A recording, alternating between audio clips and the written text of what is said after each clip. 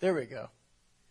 We're back. We're back. I didn't know they hadn't switched this over. So that name is actually Habakkuk. And, we should probably, I hope that this message is so good and that what is in the scriptures enriches your lives to the point that we suddenly start having grandkids and children that are born in our church named after this. I think it would be wonderful if the outflow of this sermon is that everybody just said, wow, Habakkuk, that is a name. We have John and we have James and we have Peter. We have all these names from the New Testament, but nobody dives into those Old Testament names. There's a reason for that, isn't there? It just kind of sounds funny. When we were naming our daughter, our oldest daughter, I became entranced with some of the things in the Old Testament. There's these books called wisdom literature, and I really wanted to name my daughter after that concept of wisdom. And Sophia, our oldest daughter, her name means wisdom. That's actually true, but it's a Greek word. And the reason why is because when I looked up the Hebrew word for wisdom, it was chokmah. And I said, Shelby, we could call her that. And Shelby said, we'll be spitting on people. Every time we say our daughter's name, it won't actually work out. So the joys of the Old Testament, I'm really glad you guys have stuck with me through this. We love the Old Testament at Parker Ford Church. At least some of us do. And we're gonna dive in. Now, what I notice about our God that's really interesting, that's different than us, is that, especially when I study the life of Jesus, there's this kind of understanding that Jesus doesn't like religion. Now, if anybody asked, is Jesus a religious figure, we'd all say, yes, right? I mean, there are these world religions, and Jesus is at the center of what it means to be a Christian, and what happened on the cross is the center of our faith, and so he is, by definition, a religious figure. But on the other hand, there's this sense in which he didn't like religion very much. And one of the reasons why is I think religion is something that becomes kind of rote. It's a habit, right? We do the same things the same ways over and over again. And I could tell you all the horror stories of churches I've been involved in or watched go up in difficult situations, have conflict because of religious stuff, agreements in their church that got broken or something, where people have kind of an understanding of how things are supposed to work. It's always been done that way, they say. And yet some change comes along and then it offends somebody and then they move forward. We could talk about that. But I've got to tell you, as I was looking at this sermon this week, I am a religious guy. I really am. I like things to change as much as anybody, but there's things I do and I think about why I do them, and I go, I don't know why I do that. Honestly, that's what religion is, right? When we do something and we do it as though it's kind of connected to God and connected to church, but we don't maybe after a while know why we do it. There's nothing in here. There's just the kind of, this is what we do. We get up in the morning and we get ready on Sunday mornings for church. And do we ever really ponder what this is all about inside of our hearts? And I think Jesus actually disliked that lack of focus that goes on, that losing what's really important. And instead what he really liked was honesty. You saw Jesus when he was on earth. You can read the Gospels and you can see him gravitate towards people who ask honest questions, even when those questions are offensive. At one point in Mark chapter 9, this guy comes to Jesus, and he's got this son who's demon-possessed, and he says, listen, I need help. This boy of mine, he's throwing himself in the fire, and I'm trying to save his life, even as he's trying to end his life. And we go back and forth in a conflict between me and him over and over again. It's a difficult situation. Jesus, if you can, would you please heal him? And Jesus says, if I can? If I can? Anything's possible for someone who believes. And then the man utters what I think might be I'm not saying this is the best prayer in the Bible, but it's the one that I identify with the most. He says, Lord, I believe. And then there's another line. Do you remember it? Help my unbelief, right? That's the most honest prayer I can think of. Because did the guy believe? Well, part of the way. Kind of, yeah. Could Jesus do it? Maybe. I don't know the rules that govern Jesus, says the man. I don't know when you can heal and when you can't. I don't understand this whole thing. What I do know is my boy keeps throwing himself in places he shouldn't. He's going to be drowned, or he's going to be burned, or he's going to have something horrible happen to him, and I need your help, Jesus, says this man. And Jesus says, your son's going to be healed. And he lets him go at that. That's the honesty that Jesus gravitates toward. I love that picture, don't you? Somebody who's not faking it. If we're honest, we fake it a lot, wouldn't you say? And, one of the places we fake it the most is in prayer. When I was a kid, I remember people prayed, and I would see these very normal people. I had one guy in my church, he's a wonderful guy, gigantic man, and he was a tractor mechanic, okay? And I wouldn't dare say this. He actually passed away a couple years ago. I would never say this to Pete's face. If I saw Pete anywhere, he was just too big to ever say this about. But when he prayed, he would go to King James only language. You know what I mean? And he had a great relationship with God. I don't mean to make fun of this guy because he was my first grade Sunday school teacher, wonderful man of God. But he just felt this need to go into the kingdom. Nobody talks in these and thous, right? But thou, O Lord, and he'd lead our first grade Sunday school class in this kind of religious prayer as though God understood. We got to speak God's native tongue. That's the King James Version of the Bible when we pray, right? It's not actually how it works. But we all have those little bents in our lives, those little kind of, we think we need to act different for God. And frankly, prayer is one of those places where I think easily we become religious. Easily we're people who fake it, who actually act like, okay, I'm going to bring my most pious self to God, and I'm going to let all those other selves, what I watch on Friday night in the way of a movie, the way I behave at work, those things are going to be, that's me, this other me. But when I come to God, I've got to bring this religious Josh to God, And God's going, why don't I have access to the real you? Well, one of the things about the prophets is that they were real. And, we get real at moments when we go through crisis. The Bible is written, the Old Testament is written around several different crises. The first 5 books of the Bible are written around the slavery in Egypt. A whole bunch of books of the Bible are written around this terrible atrocity that's being committed by the Assyrian invasion in about the 8th century BC. And there you get Isaiah, Micah, Amos, and last week we talked about Hosea. Those books all come because God's people are in danger, and they start to write. Why do they start to write? Because they're worried, and they're going to God in prayer. And when they go to God in prayer, these prophets discover God all over again, and they write down their findings. And that's how we get our Bible. Now, the start of that is not that they start writing books in the middle of nothing, though. They start because of slavery and because of an invading army and because of different things that come along. And this morning, 100 years after that story about Hosea, there is this next invading army. It's called the Babylonians. And Habakkuk is going to be writing during that time. And all sorts of biblical writers are writing to us from that time. Jeremiah is writing from that time. Zephaniah is writing that time. Ezekiel and Jeremiah and Lamentations all come from this portion. Daniel was alive during this period. And so when you look at the Bible, it's actually formulated. It's written for moments when people are in crisis because that's when people get honest. There's this verse in the Old Testament. It says that we're supposed to be still and know that I am God. You ever heard that psalm? There's a Dominican priest who wrote this about prayer, and I want you just to kind of look at it with me. This is a Dominican priest by the name of Simon Tugwell, and he wrote that prayer needs to be something different than we usually think of. He says, God invites us to take a holiday. That word be still is translated in Latin by the word vacate. Okay, you actually walk out of your life and you vacate the premises and you go be someplace else when you pray is the premise behind it. And so God invites us to take a holiday or a vacation, and vacation comes from that word, to stop being God for a while and let Him be God. When we pray, we realize that we're not in control. He is in charge. And when we honestly pray, it works much better. He is inviting us to take a break, to play a truant. We can stop doing all those important things we have to do in our capacity as God and leave it to Him to be God. Okay? Prayer is the escape hatch for the average human being who is overstressed, over-intensified, over-focused on all of these other things. And what God is saying is, bring your real self to me in prayer. And what we're going to read about in these biblical writers, what we're going to read about in the Old Testament, these prophets, 22 of them throughout the Old Testament, what they're going to bring to us is honesty. Over and over and over again. Last week we looked at this chart, and Hosea that's where Hosea took place, about 730 BC. This morning we're going to be talking about Habakkuk, which is about 100 years later. And here's what we talked about in the way of prophets. Prophets do these two things. They reveal God's word to people, and then on the other hand, they prayerfully lift people up to God. Now, most prophets don't record their prayers for us.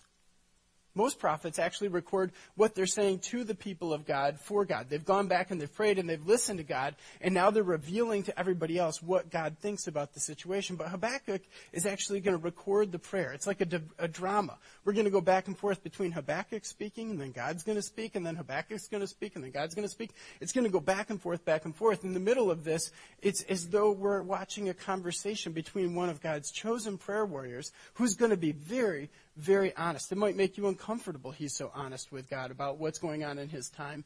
And we're going to experience what it means to be a prayer warrior in Habakkuk's time. So without further ado, we're going to jump in. This is Habakkuk chapter 1, and this is what his opening prayer is. Now just listen to it and think, if you could pray this prayer, okay? You might have this conversation around a water cooler where you complain about the same things that Habakkuk's complaining about, but would you honestly pray this prayer, okay?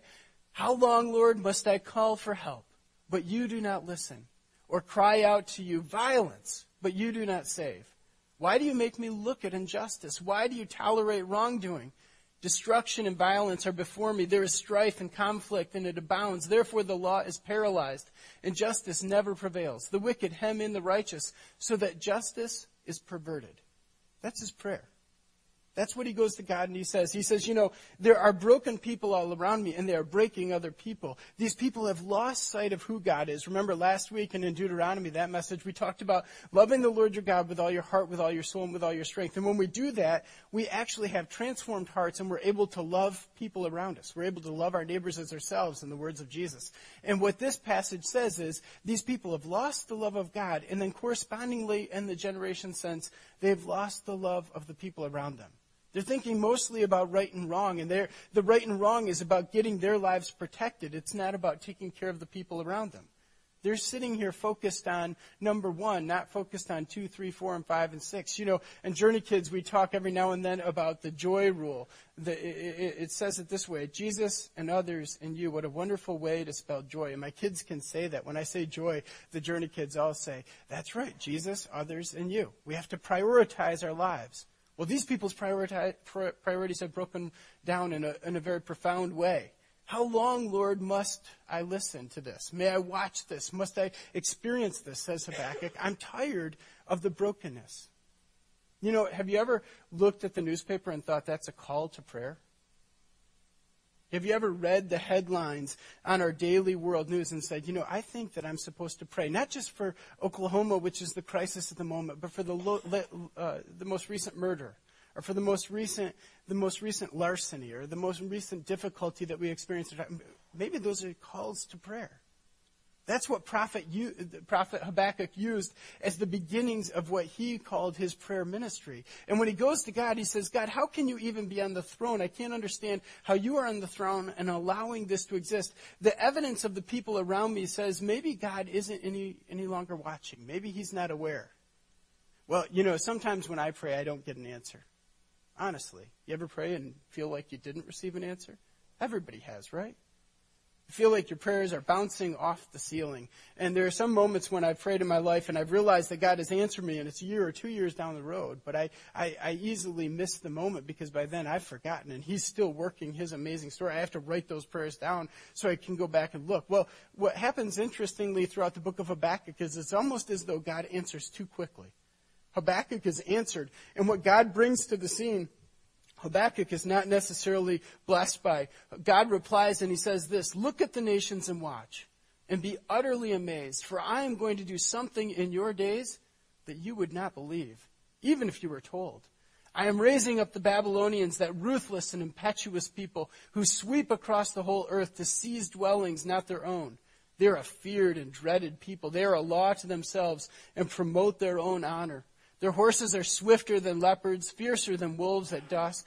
Their cavalry gallops headlong. Their horsemen come from afar. They fly like an eagle, swooping to devour. They all come intent on violence. Their hordes advance like a desert wind and gather prisoners like sand.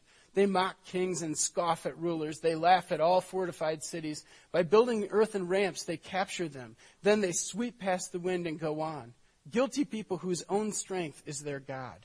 In Deuteronomy 29 and 30, there's this set of promises given, and God clearly lays out. He says, listen, if you will do what I tell you, no nation will ever be able to conquer you. Jerusalem, among other cities, will never fall. No one will ever be able to conquer your towns. No one will ever be able to step on your turf. And no matter how big an army they have, it won't be enough because God will be on your side. And he says, but if you don't follow God, there's this whole other thing that will happen.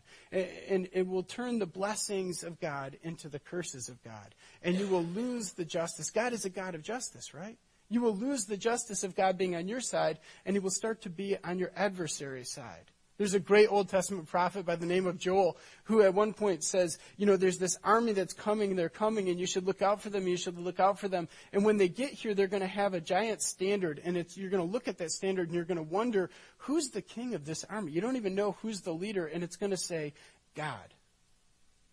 And he says to the people of Israel, he says, listen, God's not in here. He's actually out there. It's God attacking you. What are your chances if God attacks you? Because you've lost your justice. You've lost your way. You're not pursuing God and you're not loving your neighbor. Well, listen, then God will be on the enemy's side. And Habakkuk is not blessed to find this out, right?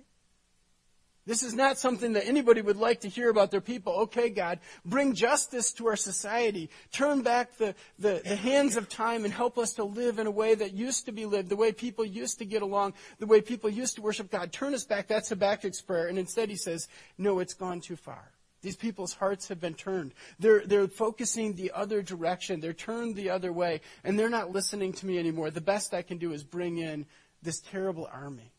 It actually happened. In 586 BC, the third time Nebuchadnezzar comes to Jerusalem, this foreign Babylonian king, he builds a huge siege ramp and a big a ramp that gets up right up to the top of the walls. And they actually burn the temple. The people of God thought there was no way that God would allow his temple to be burned. And we have prophecies from that time period where God says, you think that because I'm in the temple that somehow I won't vacate the temple. If you want to read a really sad passage of Scripture, Ezekiel during that time, already taken into captivity. He's a priest who was taken captive earlier. He writes from Babylon. He's actually in Babylon, and God tells him, I'm going to destroy Jerusalem. This is it. And it has a picturesque storyline of God picking up, and it shows God picking up from the temple and weaving through the streets of Jerusalem, across the Kidron Valley, over to the Mount of Olives, and he actually exits Jerusalem from the Mount of Olives, the very same place Jesus will ascend from almost 600 years later. Interesting story, isn't it? It's very, very sad. If you're looking for a passage of Scripture that will bring you down, Ezekiel 12, very much a parallel with Habakkuk. These people had gone so far that God was saying, I can't stay in the midst of you. You're kicking me out of your town. You're asking me to leave.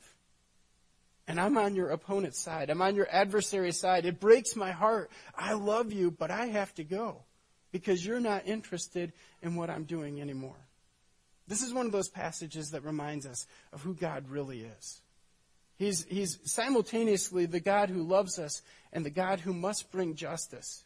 Sometimes when I'm praying in Pottstown, I think, grace has a misnomer. It's a mistaken identity because we think justice isn't part of it. But when you see all sorts of injustice where people who are disadvantaged are taken advantage of by people who have the advantage, well, then you start to believe that justice is important, right? We start to believe that maybe it's the role of God to bring justice to situations. Otherwise, our society breaks down and broken things happen. And so this is God saying, yes, I actually am a God of justice. And even though I love these people, they're hurting themselves and they're hurting each other. And the best thing we could do is start over. It's an amazing story as God starts over with these people. Habakkuk's reply, Lord, are you not from everlasting? My God, my Holy One, you will never die. You, Lord, have appointed them to execute judgment. You, my rock, have ordained them to punish. Your eyes are too pure. In fact, you might want to change the tone of that. Just listen. You, Lord, have appointed them to execute judgment? Really? Somehow you think they're more righteous than we are?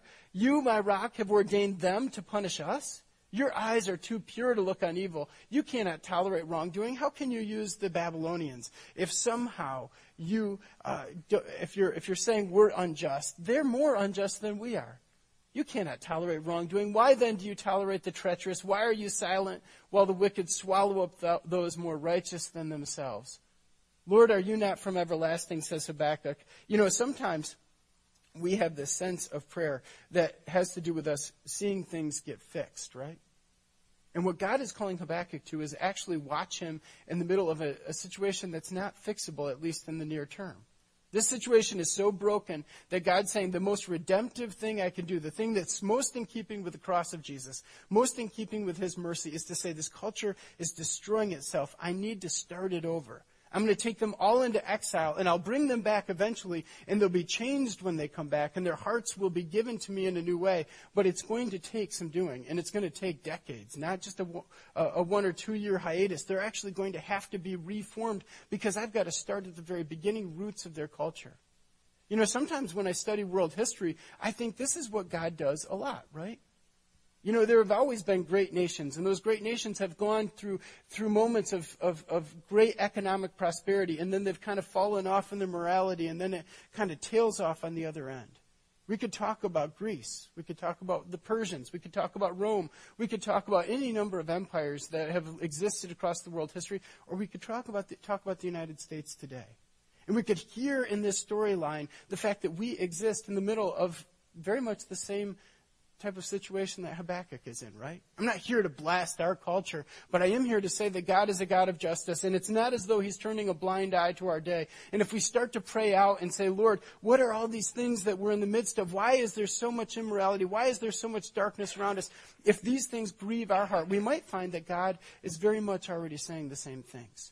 His heart is broken just like Habakkuk's heart, just like Hosea's heart was broken last week. And he's saying, I don't know what else to do but to seek the best of this people through what is a difficult process. I'm going to take them through a deconstruction process so they can be reconstructed. Remember last week we talked about these monks who believed in the medieval period especially that there is this sense that we have to go through consolation periods, which are wonderful. But there's also this desolation that precedes it sometimes. God has to deconstruct us in order to reconstruct us. He says, I'm going to tear you down so I can raise you up.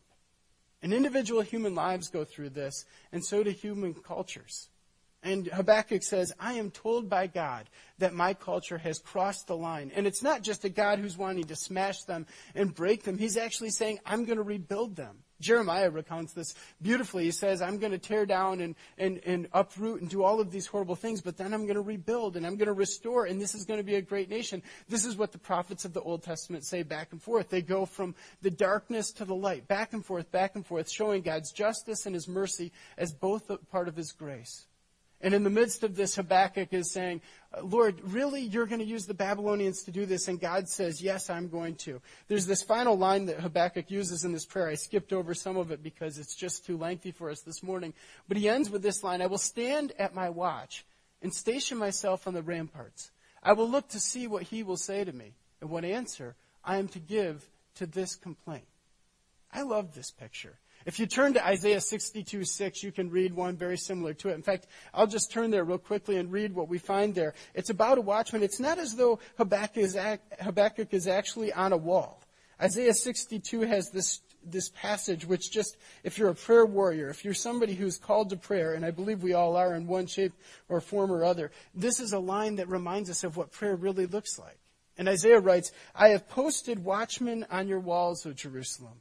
They will never be silent day or night. You who call on the Lord, give yourselves no rest. He says, don't even take a break, but continue to beg God to change the city in which you live and give him no rest. Don't let God rest either. So you don't sleep and you don't let God sleep. Bug God. You know, Jesus told this story about a widow who was treated unjustly, and she keeps going to this unjust judge over and over and over again till he gives in to her complaint. Do you remember that story? It's as though Isaiah downloaded that before it was even written. You who call on the Lord, give yourselves no rest and give him no rest till he establishes Jerusalem and makes her the praise of the earth. You know, when Habakkuk looked at his city, he realized that people weren't praising God because of what was going on in Jerusalem. And you know, when I watch Pottstown or the surrounding region, I'm not sure God is being praised because of what's happening in our region yet, right? We would love for people to see what's going on in our world and say, you know, this is evidence that there is a God. But frankly, it sometimes looks like the opposite. And so what this passage says is God has called these prayer people to sit on a wall. And I think it's a virtual wall, not a real wall, okay? This is not the literal wall of Jerusalem. Sometimes you see artworks with Habakkuk on the wall praying out his prayers. But actually, I suspect this is a prayer closet. And the wall he's talking about is the metaphorical wall of protection that God had built around his people. Okay, it's always been there. This city's never been conquered. And Habakkuk's saying, okay, I'm going to sit on my prayer wall. I'm going to sit before God and before these people, and I'm going to beg God. I'm going to find out what he's going to do. We're going to continue to pray, because the only way to live through a time like this is to actually walk it out in relationship and in conversation with our God. And I'm going to sit there, and I'm going to be quiet, and I'm going to watch. I will look to see what he will say to me and what answer I am to give to this complaint. It's not as though he's just waiting for the Babylonians to arrive. It's as though he's waiting for God to continue to work out his plan. And he's watching, and he's getting himself in alignment with God, and he's catching on that God wants to do great things. God replies one more time, and it says this: "See, the enemy is puffed up. His desires are not upright. But the righteous person will live by his faith." That's Habakkuk 2:4. The enemy is puffed up. Who's the enemy? You know, we're not quite sure anymore who the enemy is. The storyline has lost its picturesque nature or specific nature as to who the enemy is. It might be the Babylonians, this terrible army that's coming, but it also might be the people of God who have become enemies to God, enemies of God. And so, in other words, these enemies, they are puffed up. Their desires are not upright. And God goes on what is just a tremendous rant, saying the righteous person will live by their faith, but all these other people are going to be broken as they live by something less. We're going to talk about that last line in a little bit. But before I do, I want to show you what Habakkuk says, or what God says to Habakkuk about why they've turned, what has gone wrong with their culture, okay? So just listen to what's gone wrong with their culture and see if you can identify with it. There's 5 things, and they're all laid out. I'm not going to read it for you, but they're all laid out with the word woe in front of it. Now, woe is a word that you would use in a Jewish funeral. Okay? In other words, this is a funeral dirge for the culture that Habakkuk's a part of. And God is saying, listen, there are such broken things in your world that you are destroying yourselves, and this is the end. So let's use funeral language about it. And here's why. Here's what's dying. Here's your particular sickness. The first one is money. Now, is money a good thing? We have some bankers in our church. You know, are they just absolutely sinners just for working at a bank? No. Money's an important commodity in our society. We all need money. You need money to buy anything, you know. I go to the grocery store and I get Cheerios for my kids. They don't want to just see my good looks. We have to have money. So there's nothing wrong with money. But what there is wrong with money is when we look at it as the end all. And we line everything up. And Habakkuk says the people of God, and God actually is speaking through the prophet at this point. He says the people of God have gotten to the point where they're accumulating money, financially building, and never thinking about their neighbor. Just deciding that it's up to them to raise as much funds as they possibly can. And if you work hard, you are entitled to everything that you get. And actually, the scriptural storyline is exactly opposite to that. When we get finances, it's because God gives them. And then they're to be there for the good of not just yourself, for other people. There are people who have a tremendous gift as far as making money. And there are others who, frankly, do not. And they have other sets of gifts, and they need money as well. And so I'm not just speaking out some sort of socialist, communist kind of perspective here. But there is this idea that the finances of what God is about has to do with sharing. Has to do with looking at the community as a whole, has to look at who's in need, and looking beyond ourselves and thinking, it's not just about me. It's actually about all those other people as well. And if the only person it's doing well in this world is you, then there's something wrong. If it's just a select few people who have all the finances, then something has gone wrong in this culture. And that's what happened in Habakkuk's day. These people were willing to hurt other people, to charge exorbitant amounts of interest, to go through different sorts of situations governmentally where they ensured that they would be wealthy people. And Habakkuk says that is sin, and woe to it, because it's eating your culture. And what's more is, those people who you take advantage of, they're going to come back and hurt you.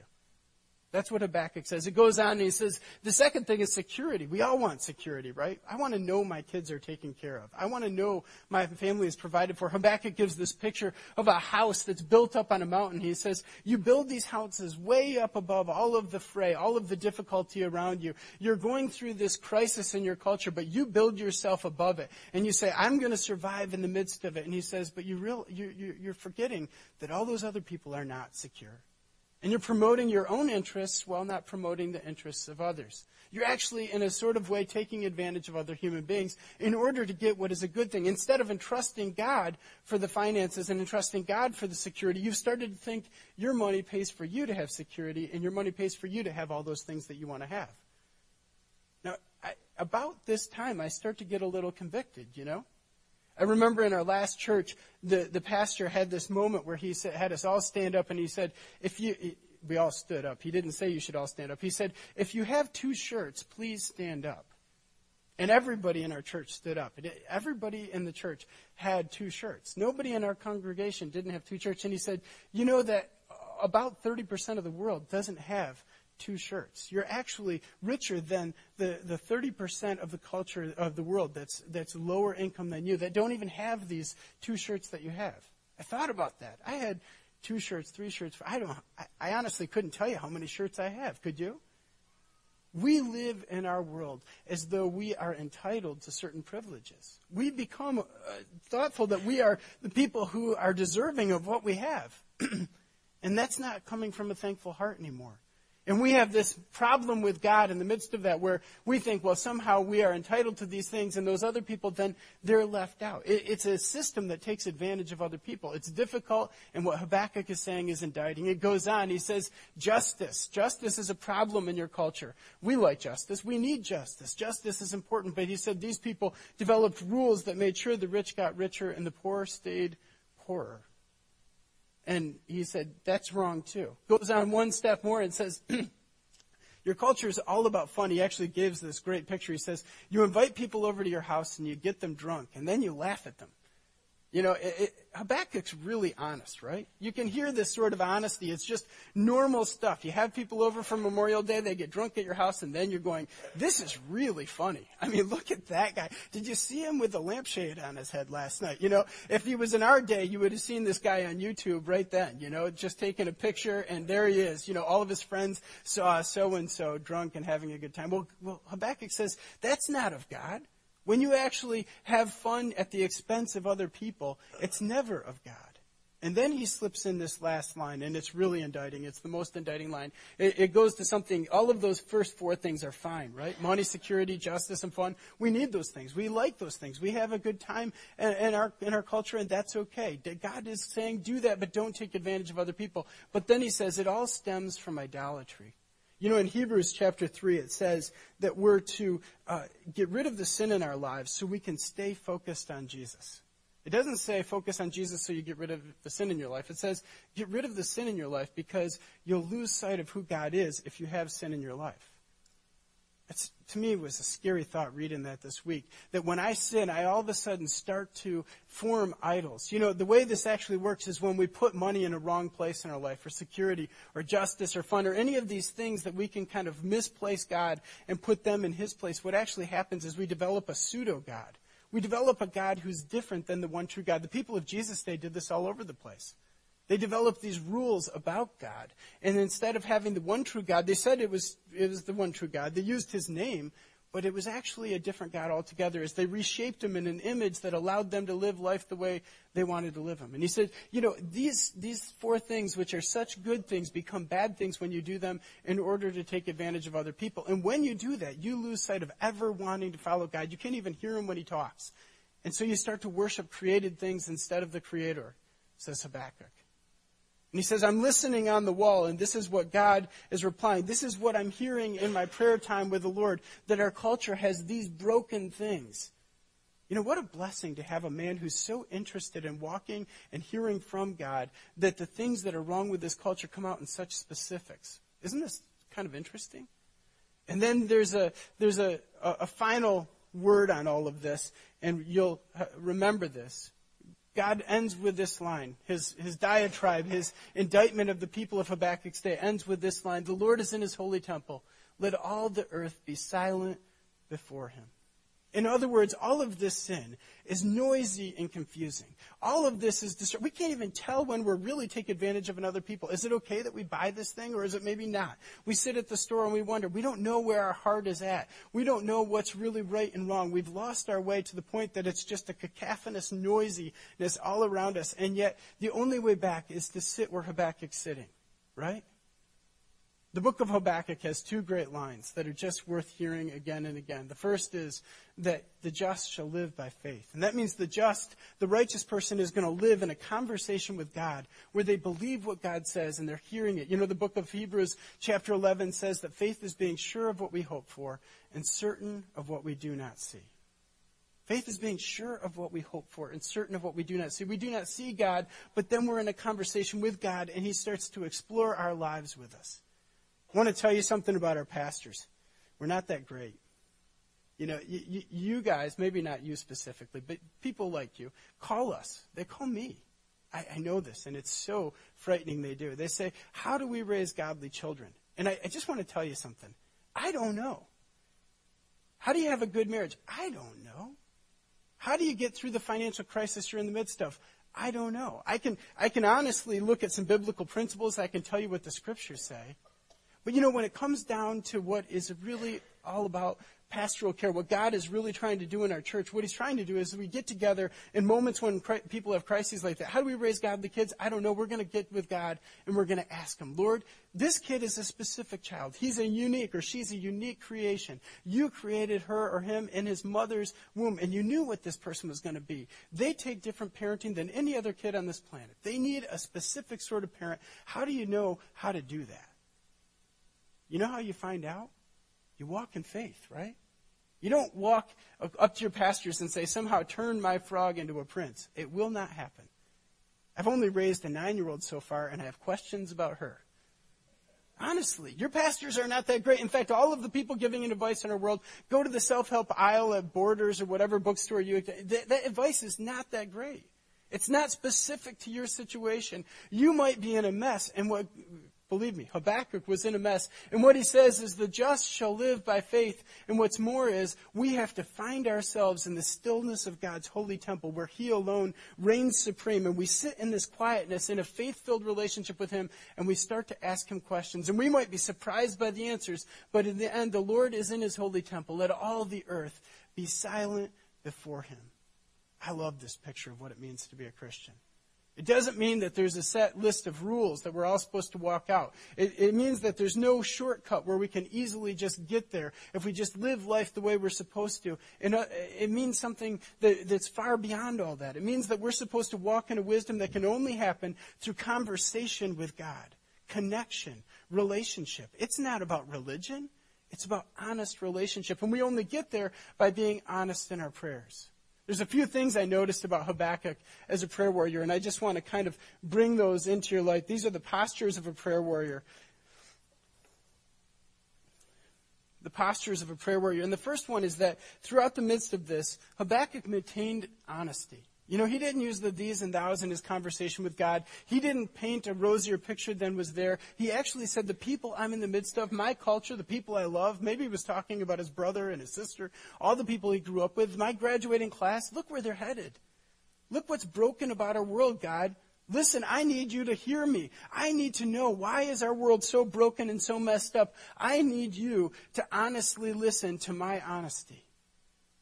If you want to be a prayer person, if you want to be a watchman on the wall, if you want to be somebody who meets with God and understands the wisdom of God for our day, you have to be somebody who maintains their honesty with God. You'd rather fake it at the water cooler at work. You'd rather fake it everywhere else in your life and decide to be very, very sincere and honest with God. This takes practice. Sometimes when I've gotten dishonest with my own self, I realize that my heart, it's hard to realize what's actually in here. And sometimes when I can't quite figure it out, I write it out. I actually take my journal out and I write, what do I actually feel today? I'm a little depressed.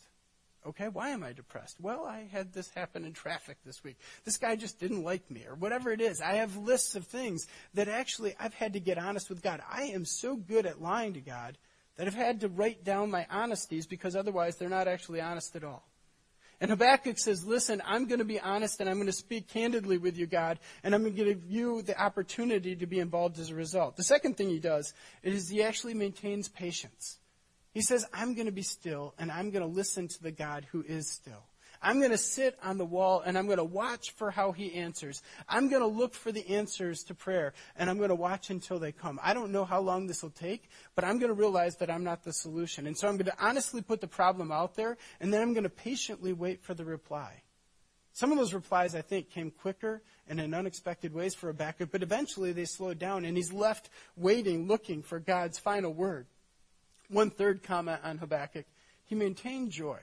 It might not sound like this, but you can't fight without joy. It's really true. You can get depressed without joy.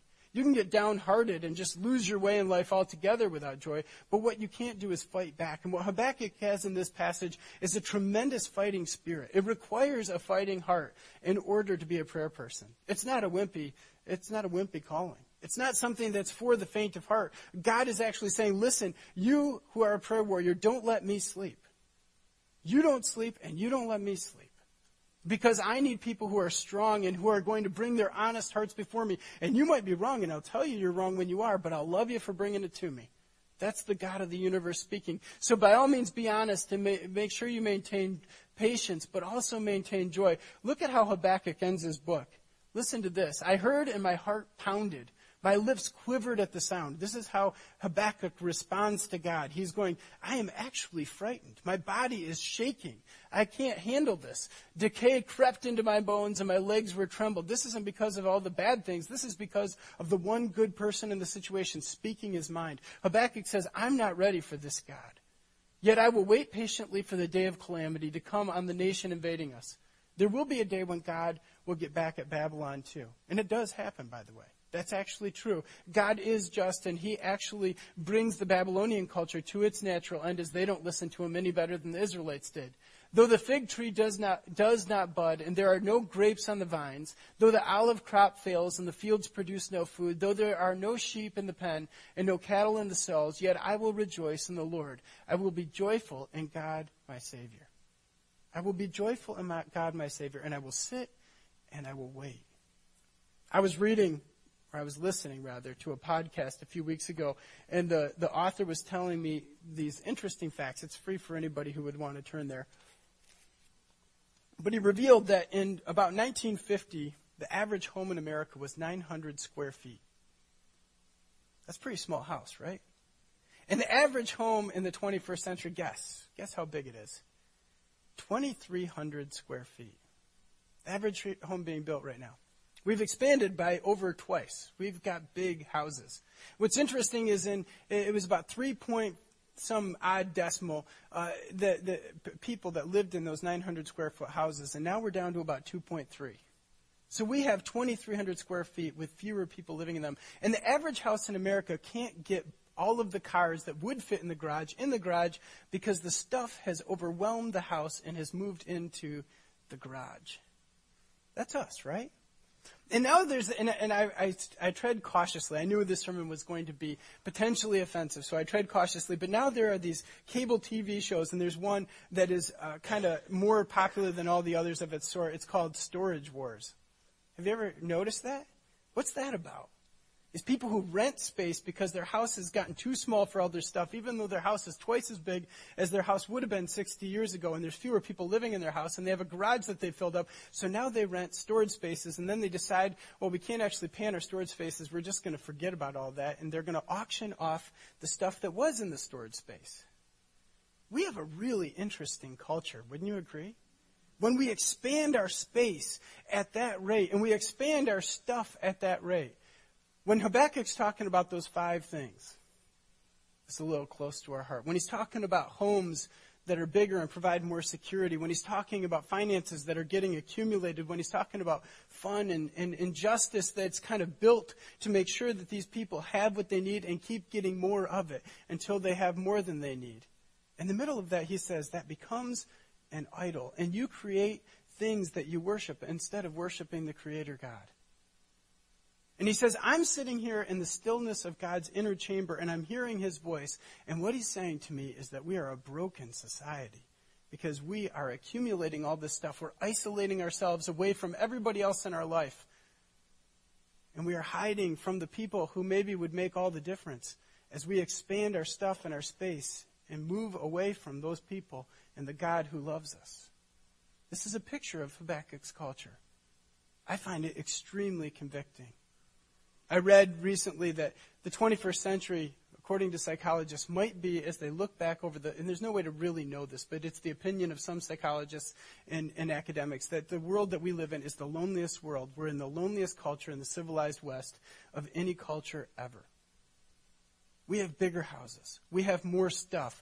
We've built our individual security to the point where it's a juggernaut. And we're worried about our finances, yes, but we have more than the rest of the world. And we're sitting in the midst of all of this great wonder, and yet we're conflicted and experiencing difficulty, and especially we're experiencing loneliness. And God is saying, I'm sitting in my holy temple. I'm wishing that I could meet with you. I just wish you would come honestly before me in prayer and bring truthfully what's on your heart. Just don't lie about it. If you're depressed, if you're angry, if you're bitter, just bring it. Come as you are, because I want to talk to you for who you are. Jesus used this word, and nobody dared use it. Nobody else in the history of the New Testament, and nobody in Jesus' time that we know of, used this word the way he did. He invented this word. It was used in a different way. And the word was hypocrites. He used it in Matthew chapter 6. He said, when you pray, don't pray like a hypocrites. What do you think that word means? You can translate it without a Greek dictionary, right? Don't be a hypocrite. And the word in his time meant don't be an actor.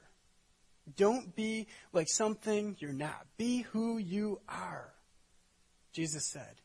And so when you pray, and then he uttered these words that are maybe the most important words in prayer that have ever been uttered. He gave these disciples this way to pray that said, listen, open up to what God is all about in your life. Bring to him the actual concerns. Don't hide any piece of your life. We sing this song in the second service that says, nothing is hidden before God. I love that line, because when we have nothing hidden in our lives, when we put it all in front of him, we are no longer actors, and God can deal with us as we are. Right? Prayer is the place where God wants to do it. Prayer is not just the place where God wants to change the world around us. Prayer is the place that God wants to change us. And we must be honest, and we must be patient, and we must be people of joy who take joy in what God is actually doing, even when it feels conflicting, and say, you know what, God, you're still on the throne, and I'm going to follow you, and I'm going to walk through this, and I'm going to experience you, and I'm going to sit on the wall, and I'm going to watch you work, and I'm going to decide to be a person who's just only because of my faith. I'm going to believe in what you do. And I'm going to watch you experience life in the midst of all these people, and I'm going to be a person who's anything other than a hypocrite, anything other than an actor. The Bible is all about faith. The Bible is all about faith. Let me just show you a few scriptures that will close this message out that are all about faith. In Genesis 15:6, in one of the great passages in the Old Testament, God starts this whole conversation by saying, Abram, your faith, your belief is going to be the thing that I credit to you as righteousness. You've heard that line over and over. Last week we talked about an Augustinian monk who read that same line in Galatians. Paul quotes it, and he said, this is the change agent for my faith. I realize that I have to put it all on the life of Jesus. I have to put it all at the cross. I have to experience everything with Jesus. And I have to leave behind all of my acting and my effort and my striving, all of that stuff that I thought would get me to this relationship with God. I have to leave it all behind. Paul wrote this kind of reflecting on what faith means in Habakkuk and in Genesis. And he says, for I am not ashamed of the gospel of Christ, for it is the power of God to salvation for everyone who believes, for the Jew first and also for the Greek. For in it the righteousness of God is revealed from faith to faith. As it is written, the just shall live by faith. What does it mean to walk with God? Old, New Testament. Very beginning, God talking with Abraham. The middle part of the Old Testament, God talking with a prophet in the most difficult moment potentially in his life. God working with Jesus, and Jesus saying, listen, the way to know the Father is through me. You must believe in me. There is no other way to God. Paul writing, the only way to understand this gospel is that you believe it first, that you buy it with your heart, that it moves from here to here, and you get in the middle of this, and you got to get rid of all of that other acting stuff that you want to do. Get rid of the hypocrisy, get honest with God, and start to believe. You know, it's really easy to fake things in an email. It's easy to fake stuff in a text. But when you're sitting there looking at a human being, they know whether you love them or not, right? Your wife, your husband, they know whether you actually care or not. And when we pray, we sit face to face with the God of the universe. And Jesus says, listen, you need to talk to him like he's somebody very close to you. In fact, he opens the Lord's Prayer right after using that word hypocrites. And I'll just end the sermon with quoting the line. He says, speak to him this way. Our Father who is in heaven, hallowed be your name. Your kingdom come, your will be done on earth as it is in heaven. Don't leave out any part, says Jesus. Give us today our daily bread. Forgive us our sins. Notice he put sin fifth on the list. I always love this part. The fact that sin is is one of the least things to think about. Instead, focus on God. He's the Father. His will is huge. Let's make sure he's hallowed in our lives. And then let's make sure we're provided for. And then God says, please ask for forgiveness. Forgive us our sins as we forgive those who sin against us. And lead us not into temptation, but deliver us from evil. For yours is the kingdom, the power, and the glory forever. Amen. The way to not be a hypocrite is to actually go to the Lord in prayer and bring who you are to that conversation. Maintain your patience and your joy. Maintain your walk with him and say, God, I need you to change me. I need you to change our world. Let's just get honest, you and me, because we live in a world with a lot of stuff, and it lies to us all the time about what our lifestyle should be. And God says, I want the real you. I love you for who you are, not all of these other things. Join me in prayer.